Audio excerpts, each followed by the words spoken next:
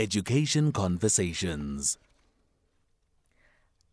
Paul Esterhuizen is the CEO of School Days. Paul, thank you very much for joining us. Good evening. Hi, good evening, Patricia. Yeah, and thanks for having me on your show. I know it's late at night, and I'm glad I'm not on the after 11 portion of the program. Will you be resting by that time? Oh, God willing. I mean, if there's enough adrenaline, who knows? Well, I'm sure there'll be a lot, and it's a conversation not to be missed, just like the one we're having right now, because education is very critical for any country to grow, for any people to grow. They need to be educated, and formal education has been one that has shaped our modernized society, right?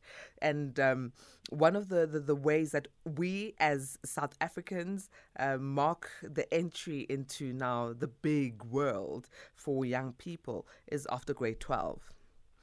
And grade 12 being matric. Right. The matric results of 2022, Paul, are outstanding, according to many, 80.1%, given the fact that there was load shedding, COVID-19, on and off lessons. There was so many things. There was the floods. Students were interrupted in ways that we've never seen before. But these students still got an 80.1% pass rate.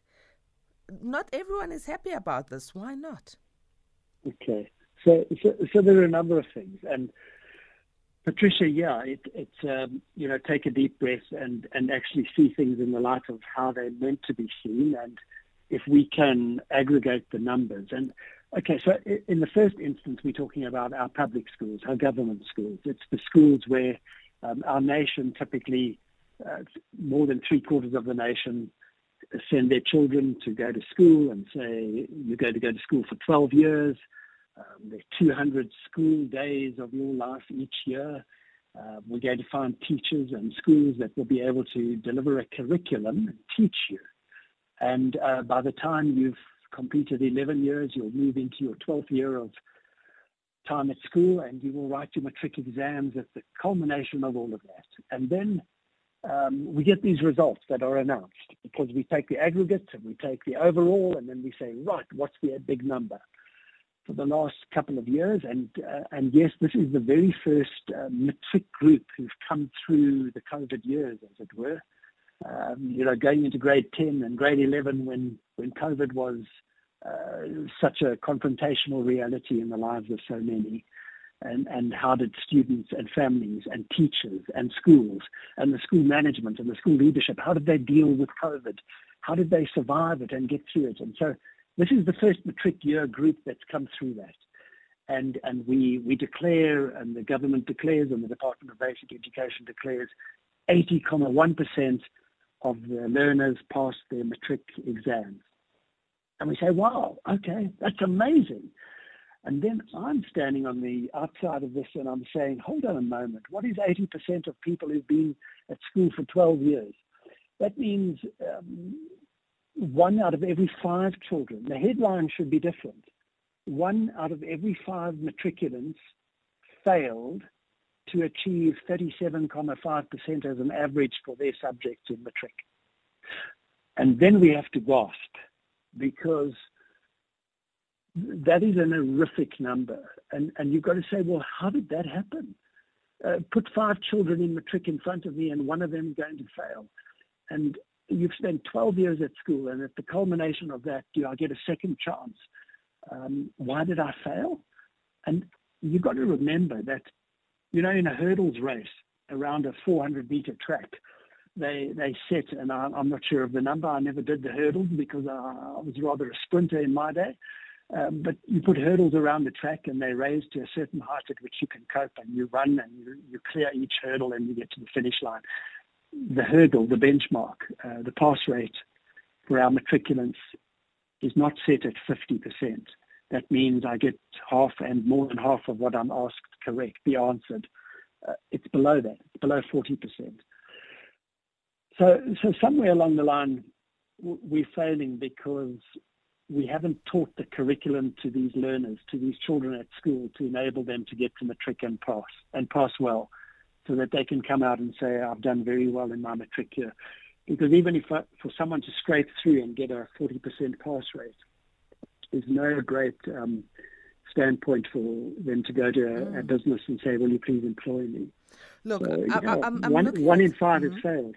Yeah, well, I'm looking at what DA leaders said around the national senior certificate pass rate.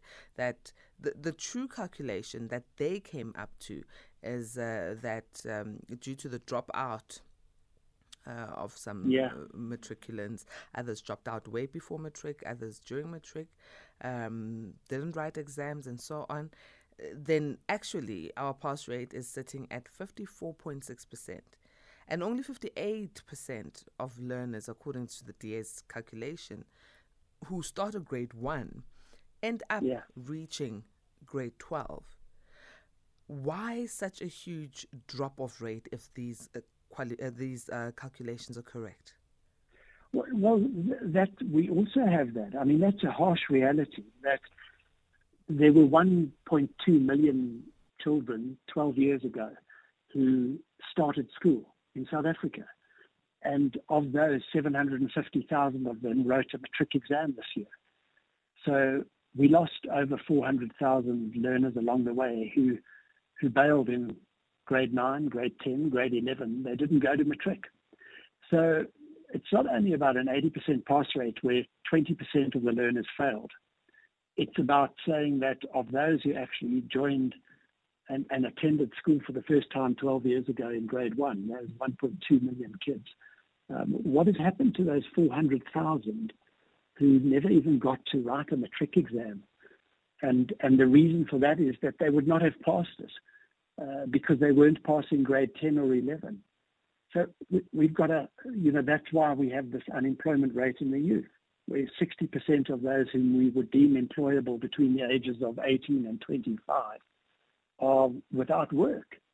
Because when you're running a business or you whatever you're doing, whatever industry you're in or whatever business you're running, you're wanting to employ people who are capable and competent. And when they come to you and say, I don't have a matric, I didn't finish high school, when did I stop? I couldn't pass. You're not going to be over eager or zealous to want to employ those kids, those youth of today. So we have this as a conundrum, and I mean it's terrible to go keep on. Let's not bang the drum around how bad it is, how bad it is, how bad it is. Let's rather lift this up and say, hold on a moment, what do we do? And if I'm a listener on your radio station tonight, and wherever I am, if I'm a doctor on duty, if I'm working in a call center, if I'm somebody just operating the night shift, if I'm in whatever industry, the media, and I'm there listening to the radio, and I'm saying, well, this is terrible. This is horrible. I've got some conversation pieces for tomorrow. I'm saying, no, don't do that. Let's each one of us just take a moment and say, what do we do to make a difference? And for me, the starting point is to say we need government to assess where we're at in our communities. And we are the community. We are the society. We are the people. We're on the ground. We've got children. We've got grandchildren. We've got kids at school. We're a community. We're people. And for me, a starting point would be to say, okay, well, what can I do to help this? What can I do to make a difference? Did I go to school? Where did I once go to school? Can I potentially look back at that school, reach out to them and say, how can I help you? And, we built a program called School Days, which is focused on the school days of a child's life, the 200 days a year. And we're saying communities join our program because we want to go to business. We want to go to the big banks and we want to go to business and we want to say to them, help us to support schools and education. Government, you need to know that this is not a crisis that evolves now that we can fix next year to get a better than 80% pass rate next year. It's too late. We need to go back deeper into all of this and say, how many schools should we be building? How many teachers should we be employing? What kind of a career path can we create for teachers? How can we support the principals, the leaders, the leadership and management in a school so that we say to them, you're our leaders, you're our teachers. We need you to teach our children so that when they get to matric, they stand tall and they go into an exam room and they answer the questions and they write the exams and they come out of there saying, I know that I passed. I'm not hopeful. I know that I've been taught and my teachers taught that. You know, the whole theme before we got onto this topic tonight, and I don't know where people's blood levels are going now, whether they're wanting to get back to the romantic music. And I'm just saying, you know, every one of us knows we have a teacher and all teachers whom we really loved. There was a time in our lives when we were at school and there were teachers whom we really didn't want to be around, and there were teachers whom we wanted to be in their classroom and wanted to be there for longer. And those are the kind of teachers that are called into this industry, and we need more teachers. We need teachers to say we want to be competent to deliver the curriculum so that you understand what I'm teaching you in grade 1, grade 2, grade 3, all the way to grade 12. Because if you grasp what I'm teaching you, you will competently move into the next grade, and you will ultimately get to a matric, which is challenging. The matrics of 2022 wrote exams which were incomparable with those that were written a decade ago, because the ante is up, the level is up, the curriculum is challenging. But we want teachers to come into this, and we want to be part of that. So I'm saying to every one of the listeners out there, you can help us to make a difference. It's not about throwing stones at the Department of Basic Education or the Department of any kind of social community upliftment or the government. Let's stop bashing them. Let's say, let's look at our immediate community and say, how can we as a society do our part and help things to happen for education? No, thinking about what you're saying, especially with the teachers, it's correct. It's correct. We need very motivated teachers. But in the same breath, we must remember there's so many unemployed teachers who are qualified in South Africa, who are probably very passionate, but can't get into employment. And on top of that, our government, and I do agree with you when you say the government has a great work to do. Our government really needs to help those schools, especially in the lower quintiles, 1, 2, and 3, to get them proper infrastructure, because we can't be expecting children to enjoy coming to school if they've got pit latrines. They don't have proper infrastructure in the school.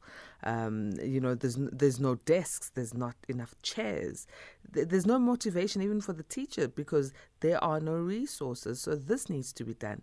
And on top of that, community engagement, as you have said. So, Paul, I agree with you 100% in everything that you have said. And I believe that the work that you're doing at school days is going to make a difference. Oh, bless you. Thank you, Patricia. And how, before we close off, how can we encourage our young people? Because it looks like the STEM subjects really didn't do well, despite the fact that there's a recorded 80.1% pass rate.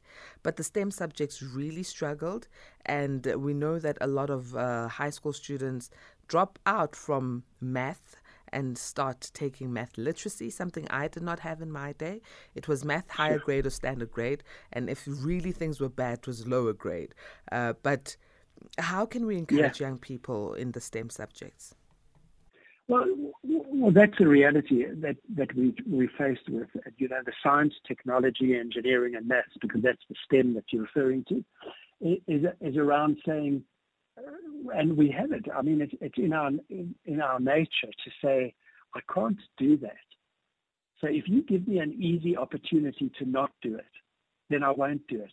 And that's where we need those teachers to come in and say, I think you can do this. I need to encourage you to do this. So, drop science, drop maths, don't do technology. Engineering becomes something which is outside of the realms and maybe for only a few gifted kids. No.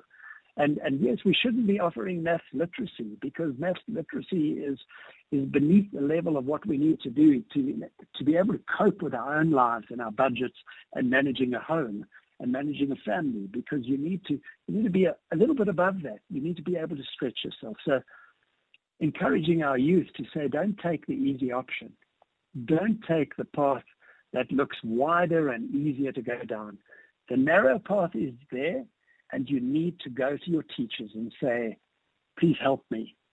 And as parents, we need to say to our children, if you're not coping, don't go to the back of the classroom and hide away. Get in front of your teacher and say to your teacher, please help me. Because the greatest gift that a teacher has is when they manage to help and lift a child who thought they couldn't do it, and they got them to do it. I was with a manager the other day, a guy who's got a very senior position, a really good position in one of the major banks. And he was telling me that when he was at school, the easy way out was to like, oh, really, I'm not interested. And a teacher saw that he had an aptitude to do better. And she encouraged him to say, you can do this. I want you to study. I want you to get your homework done. And she did it in a way that nurtured him. Today, he's been with the bank for 10 years. He's got a leadership role. He's got an influential role. And he sat with me and said, you know what? I don't know where I'd be if it weren't for that teacher who encouraged me. So we in society have a role as parents and as grandparents and as families to be able to say to our kids, if you can't get it right, go to your teacher and say, please help me, because that's what a teacher is there for. And we as parents, we don't have time. We don't have time to help kids with their homework. We're falling behind in trying to cope with what kids are doing technologically. And we've got to say to them, find your aptitude, realize your abilities, and get involved and go to your teachers.